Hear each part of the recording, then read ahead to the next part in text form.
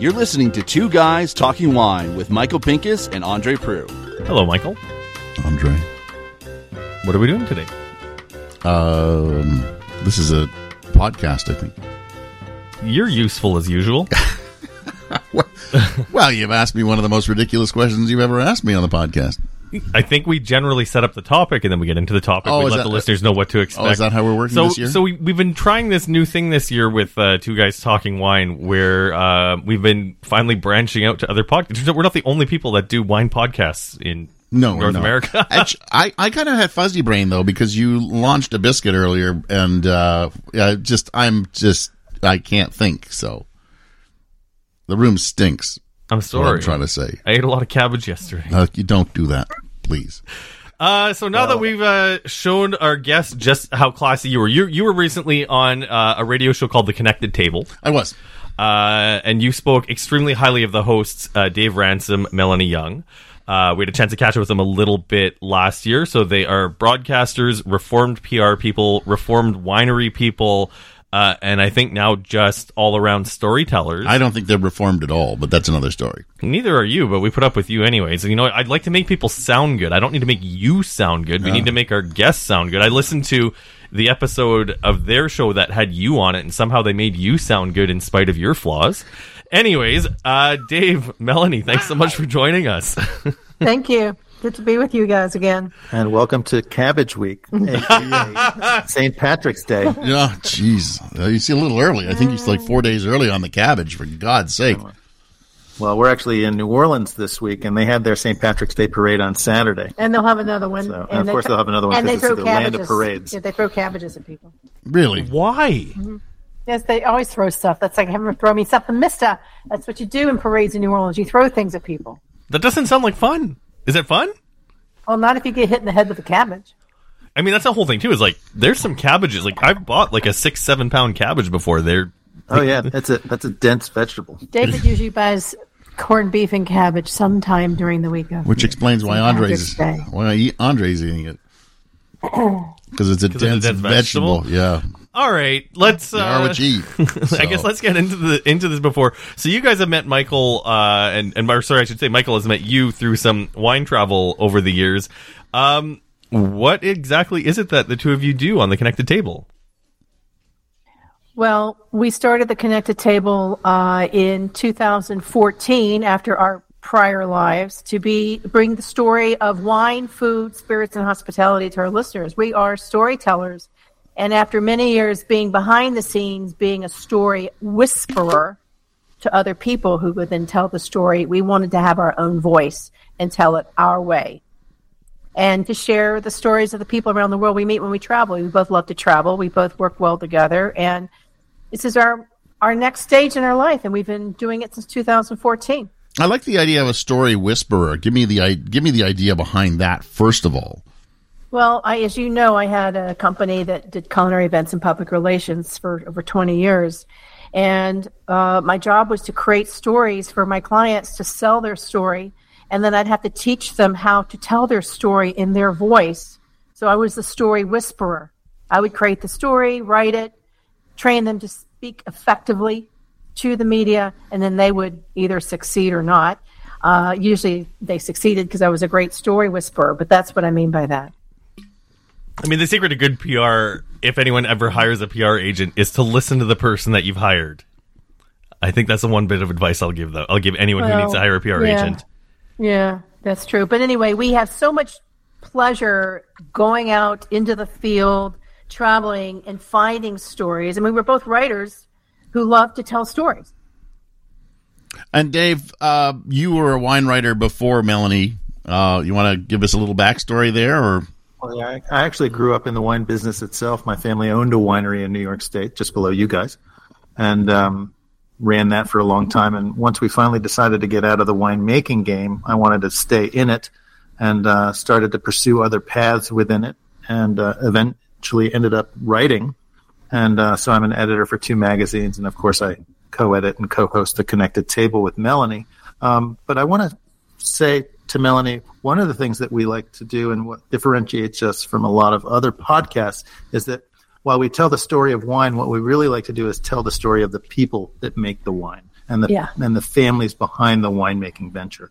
And of course, restaurants and chefs as well. But we tell the story of the people. That's really the focus. And when we're pitched, which we are frequently, and we're pitched about a product, we differentiate really quickly to say, look, our show is about telling the story of leaders, legends, legacies, and people who shape the industry. We don't analyze a brand. We have another platform for that. We tell the story of people. And that's a big differentiation for us because it starts with what's your backstory and what brought you into what you do. And where did the name come from? That's an easy one, and I'm going to say it. So when I closed M. Young Communications, I decided, and I closed. It was at the height of it was doing great, but I had burnt out. I was done. I want to do something different with my life, which I believe in. You have many stages. And a girlfriend of mine, Susanna Gold, who's a wine writer and also does public relations, was doing a project with us. We did a lot of event production. And she said, what are you going to do now? You're so connected. You can't lose your connections. And that's really how the Connected Table started. The great joy of what we love doing, and we did for many years and still love doing, is bring people together in an event or a table and talk about great conversation over wine and food. And that's really how it started. And we had a vision actually to create Connected Table events around that. The show itself evolved because David had been asked to guest host with a good friend of ours, Jennifer English, who needed a co-host for when she was going on vacation, and he subbed, and it did well. And I had written a book, and I was on press tour for my book, and people were saying I was a natural on radio. So I ended up co-hosting with David the show for our friend, and then we said, why aren't we doing this ourselves? And that's how the show started. But it was a new reinvention for us personally, both of us personally, professionally. I love that. And I love the idea of telling stories as opposed to dissecting brands, because that's something I think, maybe not in those words, Michael and I have unpacked quite often on the podcast, but it's something that I do think, I guess this is where we can kind of get into some more of the discussion here, though. One of the biggest problems I think the wine industry is facing right now, especially in how media is being disseminated. Like, we recently talked to Paul Kay out in California about celebrity brands, and I'm sure you guys get pitched by a ton of them, whether it's Snoop Dogg or Martha Stewart, where they have very little involvement in the brands beyond throwing their face behind it, and there really isn't a super exciting story to tell when a very large factory-produced brand is doing that versus individual ones. But, I mean, Where am I going to go with this question here? I don't know. Come on, bring it back to the station. Maybe you're lost in the fog. I'm not lost. Biscuits. I just need to figure out like the right word for it, though. It's just like how do we make people care more about the agriculture and the stories behind what goes into making wine? Because it's not the same thing as manufacturing widgets. Yeah, I guess that's a good one. Widgets, because like I know you could say like even with things like furniture or high-end cars, the stories behind who make them is what makes those things interesting. Well, I think everybody, has their beat if you're a journalist. And, it was our choice. This was how we wanted to have our unique selling proposition and what we were. I think it's up to you. You have to be passionate about it. There are many people, and David may agree, who write about wine or spirits, and they write about the technical part, or they review, and it's all about the wine. That's their thing. It's fine. They rate wine. But there are other people like us who want to we want to dig into the dirt. We want to hear the family story. And we really like doing that. I know me personally, that's really what it's about. First and foremost, starting at the source. Well, I think it also gives the wine a life and that product a life too, because you're actually telling the story of the people that had the passion to create that product. And you're finding out what that passion was. Maybe they inherited a winery. Maybe they made a lot of money in tech. Mm-hmm. Maybe they grew up in it as farmers and decided to plant grapes one year when corn wasn't growing, and all of a sudden they had the ability to make wine, and they took it from there. But so there's a ton of stories out there, and for us, unlocking that story and unlocking why that passion exists is really what drives us. Yeah, the why. Oh, you're pointing at me again. I can add something about celebrities. It's one of those days.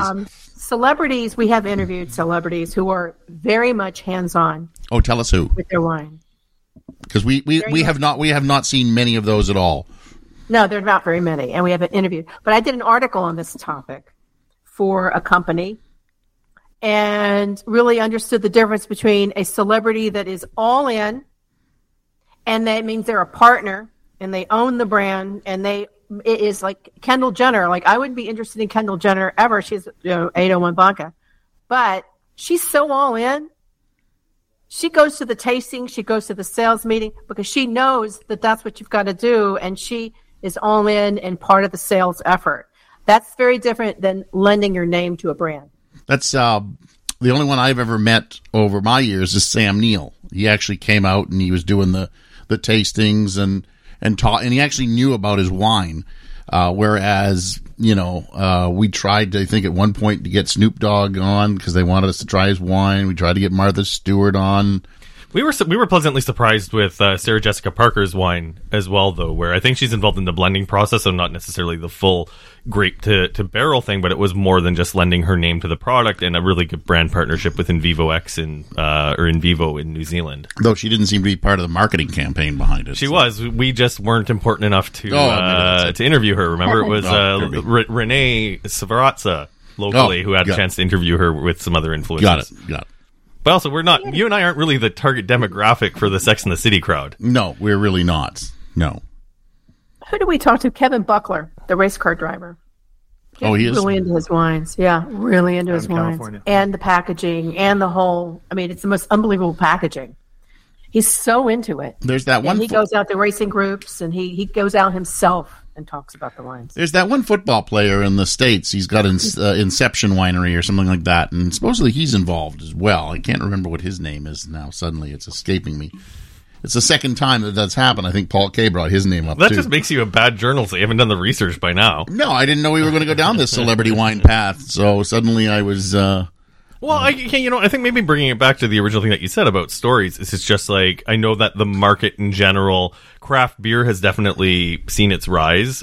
Canadians can no longer make fun of American beer as being water because the craft beer scene is so strong in every state, and you can find a delicious beer there, and it's just become part of the day to the day that I think, if you're running a large brewery, and we're even seeing it now, if you run Molson Coors, you're looking for acquisitions. You're looking for the microbreweries that have an established market, and that's how you're continuing to make money, because those large brands are largely starting to disappear, or at the very least, they're certainly taking a crap kicking on the market.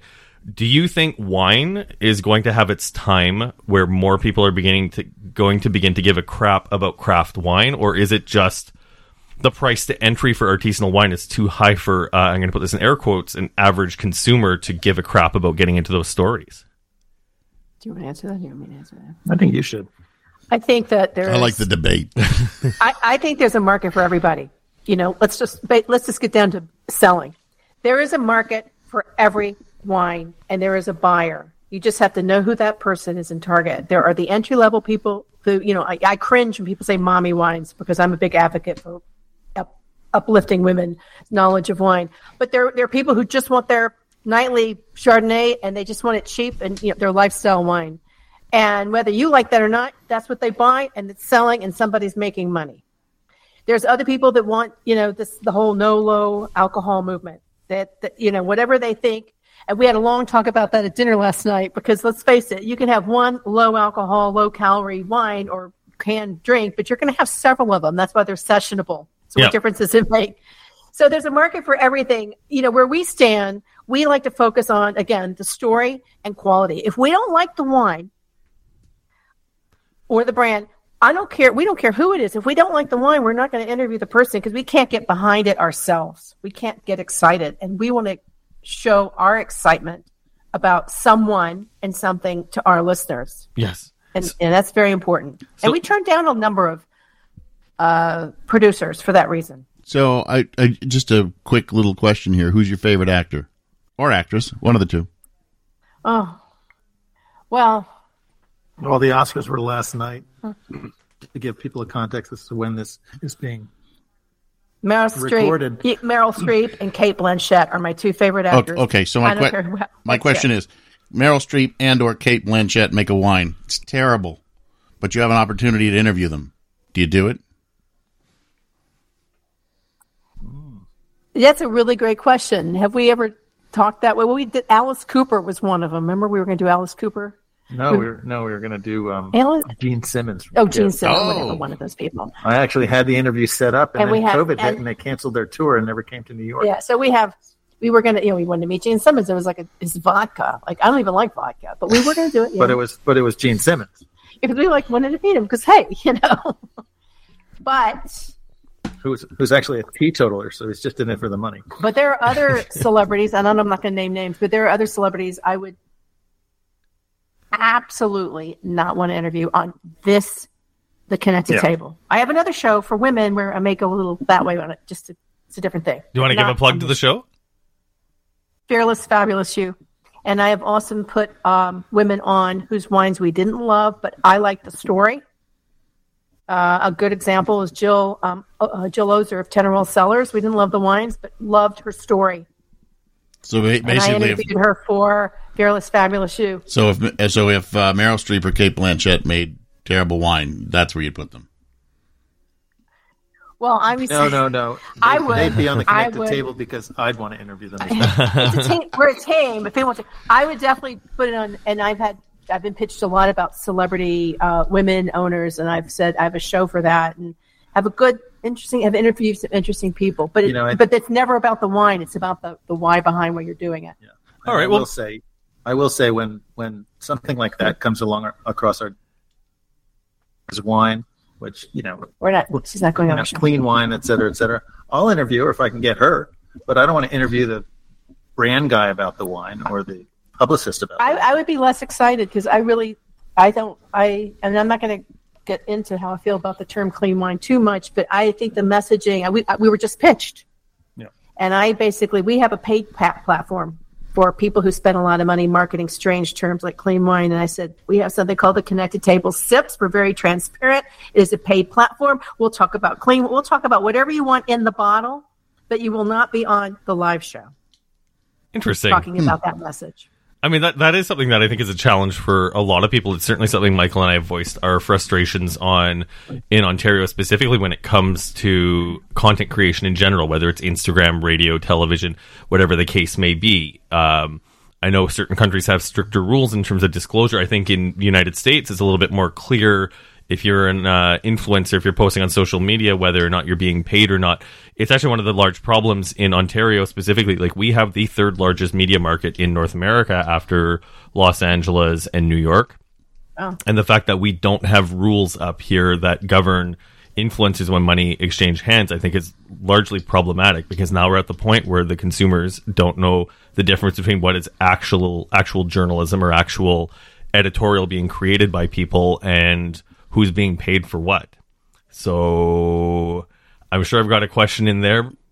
You want to take it to the end zone, Michael? I really don't know exactly where he's going here, but I do know that it frustrates me seeing that kind of thing, where people don't disclose that they've made money on something, because they are promoting something that deep in your heart is terrible, and you're wondering why they would do that, and that there's money that's changed hands.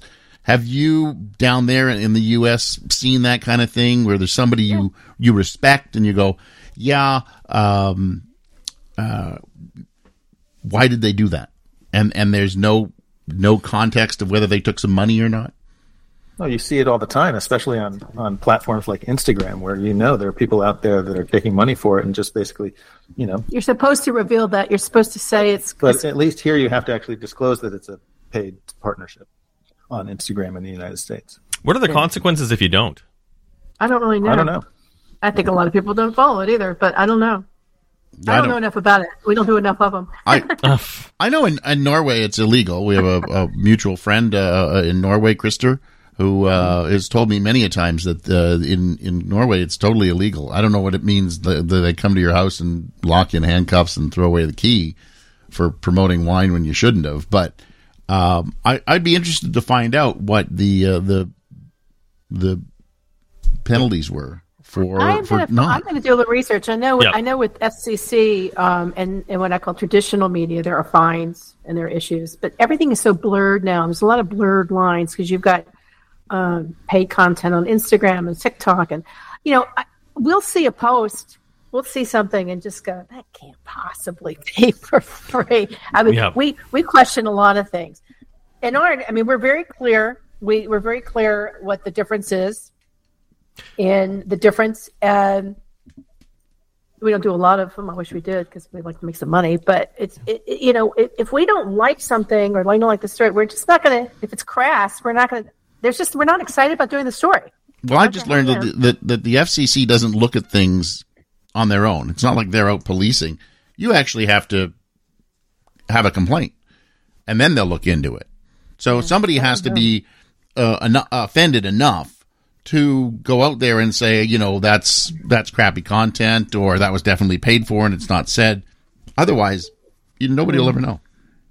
Yeah, I don't have enough knowledge about it to answer. I just know it's being done a lot. I suspect it's being done a lot. I'm really curious to see where things are going. I guess that's the one thing where when we met up before deciding what to talk about on the podcast, all three of us have been around for a little while. Michael and I both started out in traditional media, and we've seen those ad dollars dry up on legacy media. Like radio in Canada is certainly not in a super healthy place. We're seeing more and more syndication and consolidation. I guess it's just like, are we at a point where lifestyle media is dying a slow and painful death? I don't really know. I think everything can be resuscitated if it's done right. Just fact is, we love wine. Wine is what brought us together as a couple. That's literally how we met. So for us, over a glass of wine. We met at a wine event. His family, he was pouring winery, and I was there with friends doing my industry stuff, and we connected. And we lost touch for many years, and then we reconnected over wine. And then we started working together because my business was growing in the wine area. Then we started dating. We started working together. Yeah, don't want to get into the Harvey Weinstein thing. Started dating, and then my business in the wine area was taking off. And I said, boy, I could use your help. For some reason, she thought I was an expert. I said, wine better than the chefs. I had professional chefs working for me because my company did a lot of big culinary events with chefs and so on. And so that is what brought us together, and the Connected Table shows are something that we can do comfortably together while still doing our writing for different outlets and everything, but it's something we do well together and we enjoy. And if in the day we stop and we no longer enjoy it, we'll stop. I think that's funny. That's a conversation that Michael and I have had a lot of times too, because we mentioned this on this podcast a lot of time. We make very little money doing this. We have a few Patreon supporters. By the way, check the show notes, patreon.com/2guystalkingwine. And thank you very much to them. We basically have enough money to keep this going. We've been able to upgrade our microphones over the past couple of years and pay for our hosting. But anyway, I like the word that you just said, that anything can be resuscitated, because I think a lot of people in media are trying to find a way to get that resuscitation. And I think it's like we've all said, though, we're in a tough place right now where even when we're talking about hard news, real news, CNN, Fox News, and our governments north of the border. So right now, the Justin Trudeau government is subsidizing virtually all mainstream media.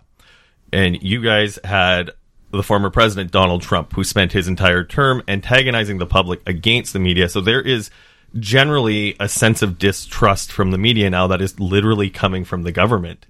So I guess this is going to be a big blue sky picture, and we don't often do serious questions on this. And Michael, you can throw in your answer on this as well, though, is how do we rebuild that trust with the public, especially when we're in a situation where nobody knows what's true, what isn't, what's being disclosed, and what isn't? And what does that resuscitation look like? I don't know. From my end, transparency. You've got to be honest with transparency. You just got to be authentic and honest. And not everybody is, but that's not only in the media. There are in business. There are a lot of people who are just not authentic in any part of their life. We just stick to what we do and we love.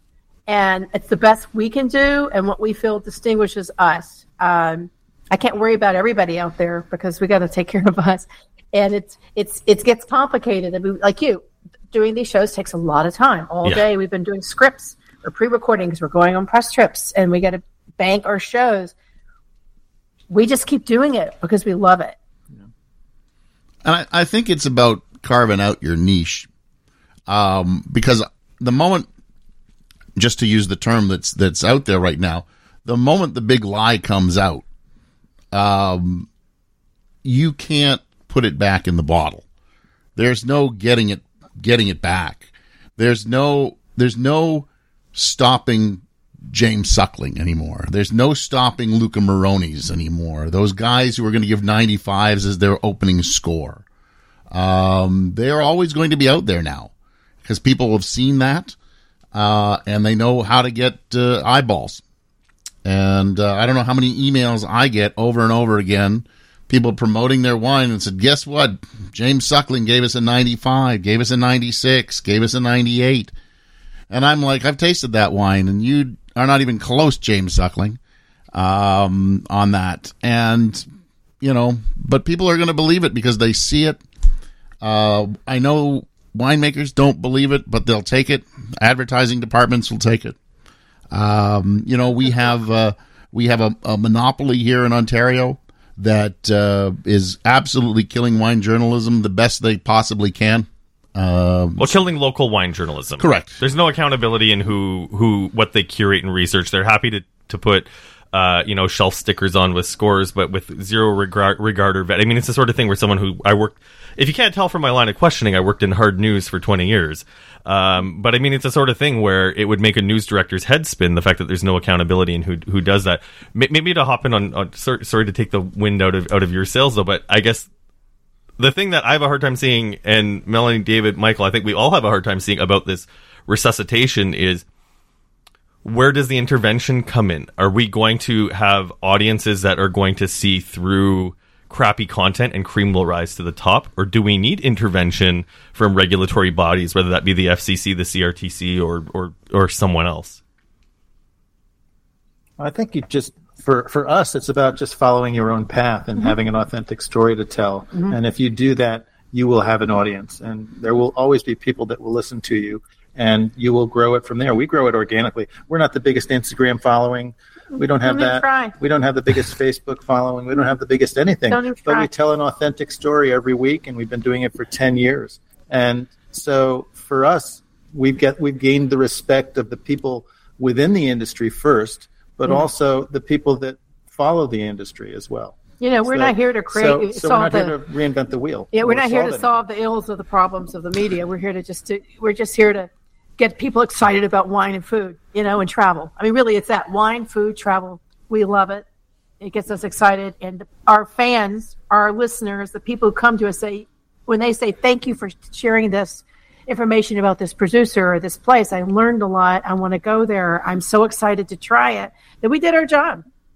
You know what? I think the best way to do it is by setting an example now that I'm going to be done being devil's advocate. So, I really appreciate the philosophy and also just kind of the laid back way that you guys are dealing with this, where it's just it's like Michael said, you can tell, I think you can tell Michael and I are both definitely frustrated, but to have a laid back approach of just we're just going to do the best that we can and respond to the audience, I think is a great way to go ahead doing that and making sure you're doing it in an authentic way. Cause I think that, I think now that I'm done asking the questions, I think that cream rises to the top, and I don't really want to see more intervention from the government, although some rules for disclosure wouldn't be the worst thing possible. In my opinion, as I was sitting here listening to it all, and I'm thinking about where we sit with wine journalism, it's going to take somebody with, it's definitely not me. I don't know if it's Andre, could be you too. Somebody with a new approach. If you think, Robert Parker brought us to a point where he introduced the 100-point scale, and everybody started following it. And that's, where it's going to either take a new scale, a new approach, a new something that will bring wine writing out of the doldrums and out of the state that it is in. And I don't know what it is. And like you, I'm just looking after myself and our podcast and what we do. I don't think I stay up late at night going, I think I'm going to start the 300-point scale. So No, that's the writer of the Toronto Star that's going to be doing that. yes, but I mean, I have often thought though that I think the only way to really just show how stupid the whole system is to start at 100 and move up from there. So everything gets 100, 110, things like that. Or work your way backwards. Give people a 60. I think that And say it's the best wine you've ever had. I think one issue, and one that all writers who are not on salary need to stand up and fight, is to not accept subordinate pay. Yes. So, I can say that, I have had, 30 years success working in wine. I mean, I'm not a new kid on the block here. I've been around this quite a few times. Yeah. And when I was a consultant for wine regions, I did all the writing. So for me to go out and become a freelance writer and people say, I want to pay you $50 for an article or $100, when I've been doing this for 30 years and know my shit, like, I don't need that. I'm not going to accept it anymore. I'm not going to take it. I push back. I think that's the assignment. I think that's great. And I actually think it is one of the problems that we have as well, is it's just like the rise of the wine Instagrammer has taken off so quickly. And I heard the story of a PR agency in Ontario who reached out to some up and coming wine bloggers. And I mean, when it's not your main job and you don't need the money, it's very flattering when someone offers to send you free booze. And I mean, I've said it, it's the joke that's not a joke. Like when I started doing this on the radio, it was, it was flattering to have the opportunity to get access to product I didn't have to pay for as a 23-year-old making $35,000 a year at the radio station.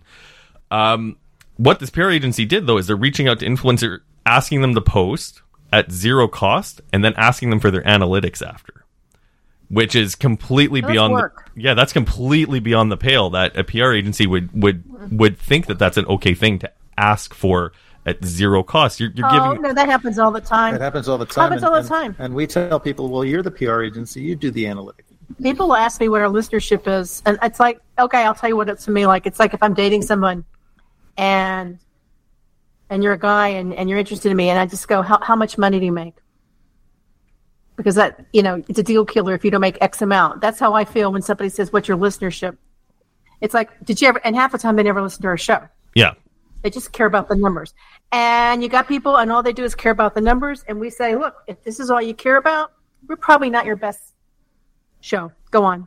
Call us, though, when you're ready, because we're not ready for you. That being I just push said, you back and take the upper road. That being said, though, I do think that there is something that can be said about a mentorship and doing interviews like this where you and Michael connected on the trip to be able to talk to each other. And obviously, we're not going to air our dirty laundry on this, but to be able to talk a little bit about like, oh, this PR agency pitched me and offered us this, and to have those conversations so that when you're dealing with up and coming people, you can give them an idea of where the baseline is, because like I said, for one of those people who were offered $50, that might seem like a really good deal for them.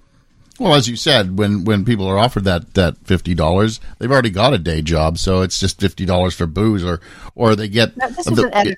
It's an editor. But it's amazing how much it's amazing how much people will do for a free bottle of wine. It's just, and I think that's what it's come to. When you realize that some of these Instagrammers and these newcomers, they get that bottle of wine and suddenly they'll bend over backwards just to have a free bottle of wine come to the door, a free case of wine come to the door. And it really diminishes all that we do. We all take the high road, and Michael, it's been such a pleasure traveling with you. It really is. I have to say, David's been doing it longer, but when we go on our trips like you, we go looking for information, we go learning, we value every day we're there. Somebody posted on a site that I'm on, a travel writer site, and it just, if you should be grateful for your free vacation. And I wrote her back, I said, okay, I don't consider getting up at 9 a.m., being on for 12 hours, getting maybe 1 hour to change my clothes, answer emails, and post and edit photos, and having to be on 100% of the time. And even if I'm tired, I don't consider that a free vacation when I'm constantly looking for stories. To me, a vacation is when I'm disconnecting. And she apologized to me. We take our trips very seriously. We think about how we're going to deliver. We think about strategically, and I think that's important. I do think a lot of people who are civilians and not in this do think that the wine trips are, and don't get me wrong, like it's nice to travel, but it is work. I remember text messaging my wife when I was on a press trip to Chile, where we got 3 hours behind schedule in our itinerary, and we were tasting wine till 11:30 at night. And so I tried texting her to let her know, like, I just want to get into my bed, and like we have these obligations. We have these obligations to the producers that have been set up. But I have to say, there was not a lot of sympathy on the other side of the phone because it was the middle of summer in Chile and minus 15 in Toronto. I used to, when I first started going on trips, I used to, try and post that night what I did that day. And it just became impossible for a number of reasons. One, you had to write the story, so that never came out right. You could just post the pictures. That, needs some context. And number two, some of the internet is just so terrible that I remember once trying to do that. I was in Portugal once, and I remember we got back at 11 o'clock. I didn't get to it till 3 in the morning trying to post everything because the internet was just so slow. So now it comes after the trip. I mean, there's nothing wrong. That's the same with us. Yeah. And if somebody wants us to deliver by a certain date, we consider that work. Yeah, exactly. And that's different. That's a deliverable. And as soon as we're put with a deliverable or a time frame or a rec, that's where it crosses the line into, are you hiring us to do work for you? And you also, we're going on a trip to gather information. And you also get those emails that says, what have you done with your information that you got? You actually have to show that you got something out of the, quote unquote vacation. You have to show that you've written some articles, put them in a newspaper, put them somewhere. They're familiarization trips is what they are normally known as. I find it frustrating because I'm doing less and less writing, but I still have a weekly radio show on a large radio station in Toronto, and not every segment is posted online. So it's tough when something's ephemeral, and media tracking could be better. Anyways, can I shift things so we can end things on more of a high note? Because I know this has been a pretty austere podcast, and the three of you have traveled together. And when we're posting this, it's going to be a little bit warmer outside, like the Oscars were about a month ago in terms of we're time traveling now to the future. So we should be starting to see signs of spring here in Ontario. I'm sure you guys are nomads, right? Sort of. For the most part. But it's almost guaranteed to be warmer where you are than where we are a month from now. If we're thinking... We're in the United States. Of course it's warmer. Well, hold on a second. You could be in California. Oh, that's funny. Yeah, we could be we could back in New York State. True. Actually, they were expecting what, 10 inches of snow in New York today? No, they were expecting more in Northern California, so... it's 4 here, so thanks. Okay, I said I'm trying to end things on a high note. Why are you hijacking this? Oh, sorry. My wife and I were thinking about maybe packing a trip into the summer. We've been slow to make any firm plans because we have a newborn that arrived in January, and we didn't know what traveling with a newborn. Congratulations. Thank you. But we have no idea what traveling with a newborn is like, and so far having a 2-month-old, we had a chance to recently do our first winery visits, and luckily, knowing the people at the wineries, having a screaming baby in the tasting room wasn't the worst thing ever. But let's go around with the three of you, my world travelers, where I'm stuck in Toronto at the Toronto studio editing all of our work. Where should my wife and I think about heading this summer? Oh, sorry. You really are just in a bad mood today. We're north of the border would be your territory, but we could give you a few ideas south of the border. I think with a newborn, you want to go somewhere that is family friendly. It may be hard to go overseas right now. I mean, it's a tough trip for a kid, so you may want to come south of the border to the Finger Lakes, which is nearby but very different. And there's a lot to see and quite beautiful and family friendly. Great wines, but also very family friendly. I'm super happy that was actually already on the list. Like I've been to Geneva, right off of Lake Seneca. And what is it? For us, it's Victoria Day. For you guys, it's Memorial Day. Yeah. With all the bunting out, and so that's definitely on the list. Yeah, Finger Lakes is great. I've always loved the Finger Lakes. It's always beautiful. The scenery is great. Like, I mean, that's fabulous. I've always preferred Ontario wine to New York wine. I'll be honest with you. For the most part, in a general state, But what I think the Finger Lakes has over Ontario is that you guys don't have a big QEW running right through the middle of it. You guys are like, It's quite bucolic, actually. Yeah, it is this most serene, wine regions I've ever been to, where, you know, everything around the next corner is like really, really beautiful. And you stay at at hotels that just overlook some great valleys and stuff. So, and the lakes are always, you know, nice and blue. And all right, well, here's even the Walmart on one of the lakes looks good. Here's the throwback. Wines of New York, Finger Lakes Tourism, and Walmart did not pay us for that shout out. That was legitimate recommendations coming from this podcast. We loved it. It was when we started our nomadic life. That was the first place we went. I still need to head down. It depends on how long you want to spend in the car, because there's lots of places you could go.